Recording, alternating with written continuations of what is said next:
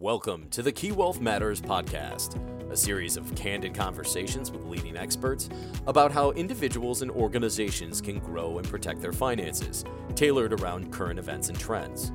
Here's your host for today's podcast, Brian Pietrangelo.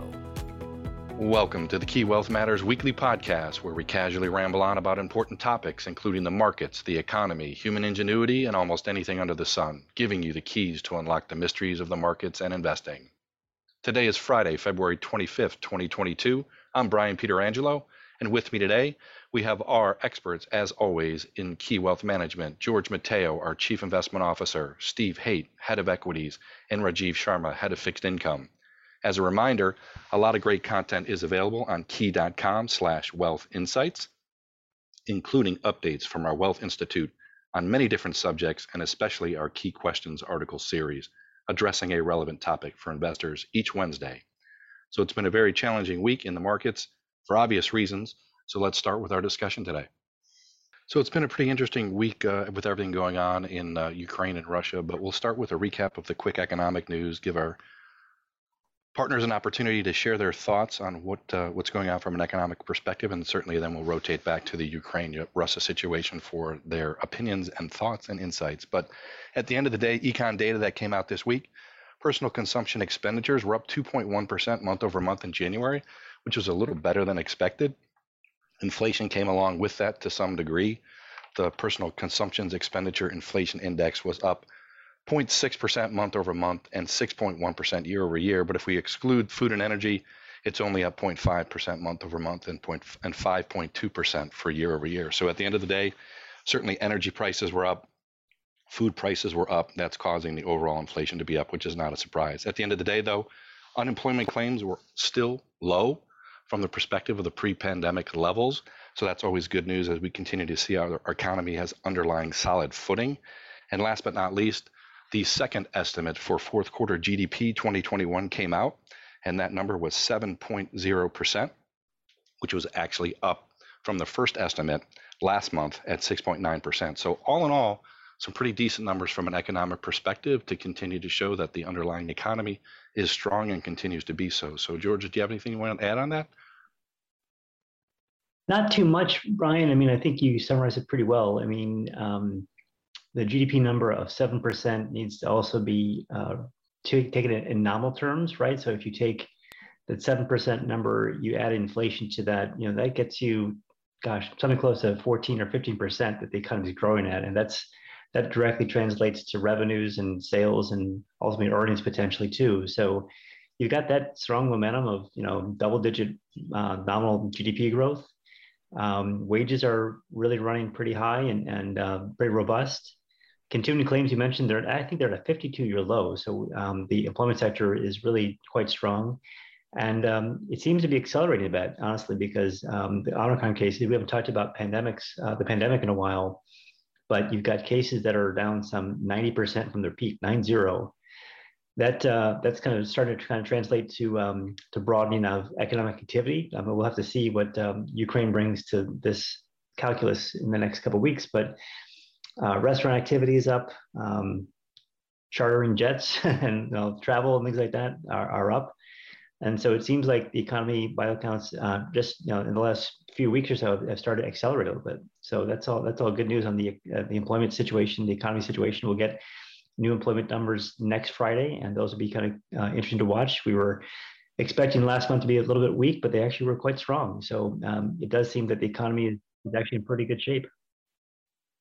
Great, George. Thanks for that context. So I think the dominant story this week, obviously, is the Ukraine-Russia situation. So we've got three of our investment experts on the call, as usual, to give us their opinions on what it really means from a market perspective, the economy, overall risks, overall balance of equations, and then certainly we'll talk about a good discussion with what it means for a potential Fed action next month relative to the potential rate hike increase schedule that has been discussed for many months now. So why don't we just open up the conversation to get some thoughts from everybody in their respective area and what we think Russia-Ukraine means for what's happening here in the United States stock market and bond market. Yeah, I can kick it off, Brian, and then maybe flip it over to Steve to talk about energy, because at the end of the day, I think this is a story about energy. I mean, obviously, it's a story about geopolitical dynamics, and certainly a very serious humanitarian issue that needs to be addressed too at some point. But economically speaking, I think, again, the story might revolve around energy a lot, energy policy more specifically. But I guess what happened this week kind of takes away some of the ambiguity, if nothing else. I mean, there was a time and we didn't know exactly what might happen or how things might evolve. And now, sadly, it seems like there's an emphasis on really regime change inside Ukraine. And I think there's probably some more uncertainty about how this plays out, knowing that there aren't too many resolutions here in terms of really trying to maybe see these tensions de-escalate a little bit in the near term. I think it's some people have written that this is a change in the new world order, or maybe a kind of a regime change too, in terms of how we've been thinking about the axes of power for the last several decades. That seems to be changed. Maybe that's a bit of an overstatement, but I think it's something we have to be thinking about. It probably does set up some new dividing lines inside Europe and NATO particularly. And I think, the information I've read suggests that NATO is going to have a line in the sand. Russia might have their line in the sand too. And so that might be a kind of way of coexisting once things normalize and settle down a little bit. But that could take some time. Economically, this is kind of a stagflationary kind of outcome, which is the one thing that probably the central banks didn't need right now on top of everything. We've talked about inflation for a while, spiking higher, and now that likely seems poised to continue with energy prices continue to move higher. And at the same time, near term anyway, economic activity would start to decelerate a little bit. So it will make the Fed's job very difficult to kind of think about all those things going forward. But economically, Steve, again, I wanted to kind of get your thoughts on the energy situation, because at the end of the day, it seems to me like this is a story about energy more than anything else. Would you agree? Yeah, energy and commodities in general, George. I mean, I think that's the one thing that has come home really hard to everybody in this, and that's just how, while Russia is maybe not that important in terms of overall global GDP contribution, in terms of the overall size of its economy, it's very important in terms of commodity production, whether it's crude oil, natural gas, platinum, palladium, wheat, all of these kind of things. And the fact that they do produce as much of these commodities as they do and sell into the global market, that it's given them maybe a bit outsized influence and possibly even helped embolden the actions of their government. So I think we came into the year calling for crude oil prices to head for triple digits. Didn't think it would take a war to get them there. We've been in a situation where spare capacity had been very tight on a global basis for crude coming into the year. We've underinvested in maintenance capex and new capex to the tune of $200 billion a year each of the last 2 years. Typically, it takes $500 billion on a global basis just to maintain capacity and then produce a little bit more crude oil to meet demand every year. And we fell short of that for a whole host of reasons, whether it was COVID, whether it was ESG, climate change, all this stuff. We didn't spend enough money on crude production globally, and we're paying the price for that now. And it didn't take much, and I didn't know what it was going to take. All I knew was we were in a very precarious position coming into the year, and this is what we see happen when you're in a precarious position like that. So sad to say it, George, but I think we still have even further upside in crude, and that still obtains, in my view, even if we get a favorable resolution in a short situation between Russia and Ukraine. Yeah, so definitely a complicated situation for commodity prices and for inflation, no doubt for sure. Rajiv, what do you think this means for the Fed? I mean, they've got a key meeting coming up, and kind of coming into this, there was a lot of emphasis placed on the fact that the Fed might raise rates more aggressively than they otherwise would like to. Does that calculus change given what's happened in the last couple of days? Yeah, I think really, I mean, I agree with you, George, as far as the long-term inflation and perhaps stagflation effects are there, and some of the uncertainty surrounding that with the impact of the Ukraine situation is there. The Fed is obviously looking at geopolitical risk, but really their focus continues to be inflation. And I think that's going to remain the case. The Fed may react a little less aggressively than some of the probabilities that we saw last week, where we saw many people calling for a 50 basis point hike in March. I think with everything happening right now, that probability is much less now. I think that come March, we'll see the Fed react with a 25 basis point move rather than a 50 basis point move higher. If you look at the yield curve, I mean, the yield curve itself is again very flat. Even with the invasion of Ukraine, it's hard to think that the Fed would be overly aggressive. In other words, last week we were seeing some calls for 7, 8, maybe 9 consecutive rate hikes. That right now, where we are right now, the geopolitical risk that we see right now, 7, 8, 9 consecutive rate hikes looks very aggressive.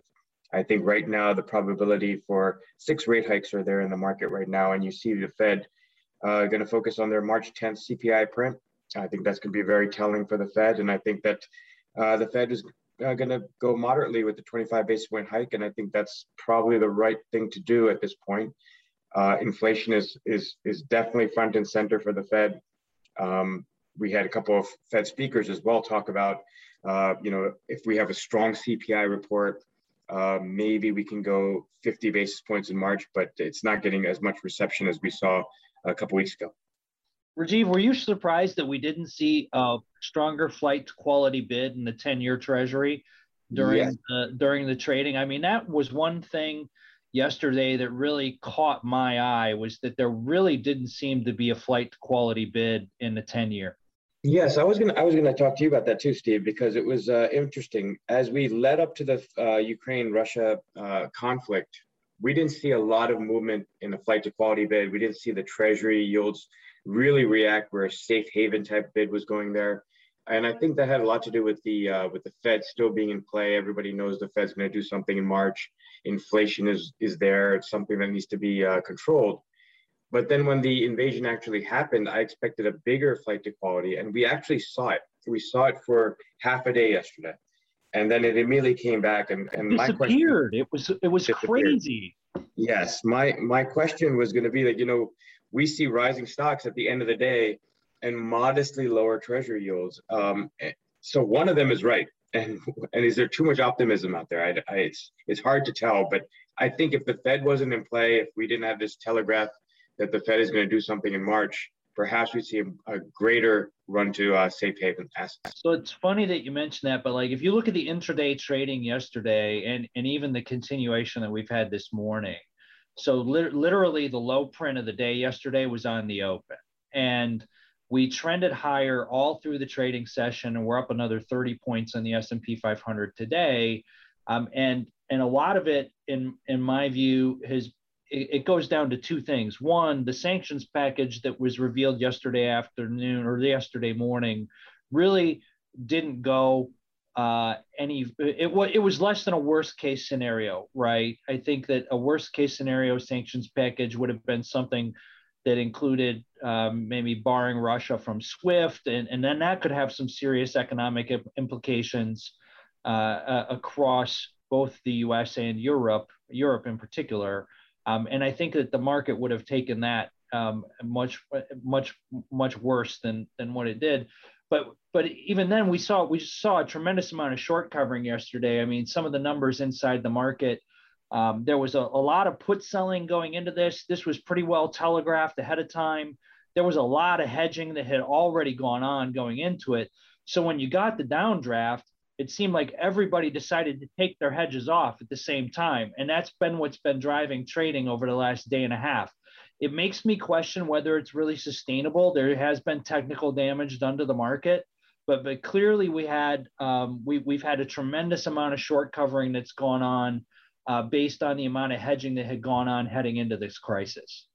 Yeah, you're right, Steve. I mean, if you look at the range on the 2-year, if we're talking about the yield curve, we were at 160 before the news came out. We went all the way down to 145. Today we're at 160 again.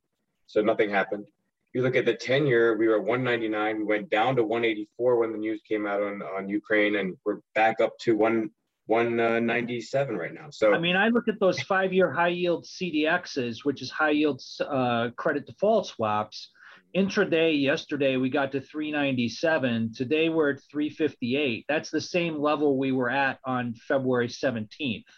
So, I think that there has been a lot of there had been a lot of hedging going on, a lot of de-risking going into this. We got that spike yesterday, and it seems like we've really had people kind of take some of those hedges off the table right now. I think the bigger thing to keep in mind is that as typically, as the historical playbook goes, when you have these big geopolitical events, and we've had, probably 30 of them or so in the last 60, 70 years or so, is that, the near-term reaction is pretty brutal and volatile. But as things play out over time, stock prices tend to recover. And I went back and looked at these episodes and saw that, about 85% of the time, 1 year later, stock prices are higher. I mean, that's not 100%, there's no guarantee. And there's all kinds of things that could make the situation different. But, for long-term investors who are patient and maybe opportunistically buy when things are really on sale, but being patient usually pays off. Of course, again, this could be a different situation that's worth noting, but I think historically people, or maybe markets, do tend to revert towards a positive outlook based on the economic growth. And at the end of the day, it still seems to me that this is still a story about inflation. Maybe once some of this tension within Ukraine starts to simmer down a little bit. That's fantastic, gentlemen. I appreciate you going into the details of what's happening in both stock and bond markets. And George, thanks for concluding with a big picture perspective on what's happening long term for our listeners. So George, Stephen, Rajiv, thanks for providing your insights. As always, we appreciate your wisdom, especially on such a difficult topic of the Ukraine-Russia conflict.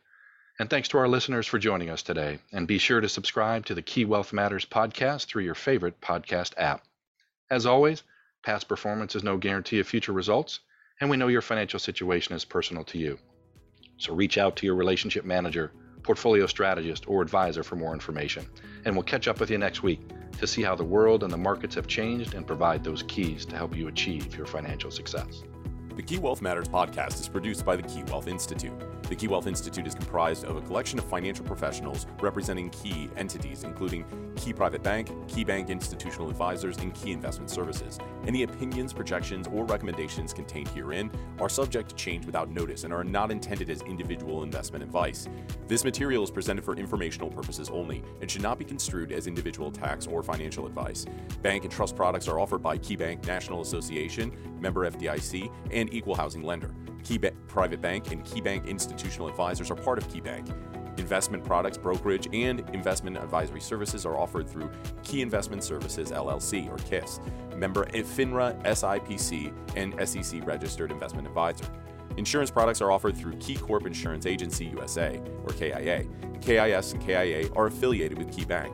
Investment and insurance products are not FDIC insured, not bank guaranteed, may lose value, not a deposit, not insured by any federal or state government agency. Key Bank and its affiliates do not provide tax or legal advice. Individuals should consult their personal tax advisor before making any tax-related investment decisions. This content is copyrighted by Key Corp 2021.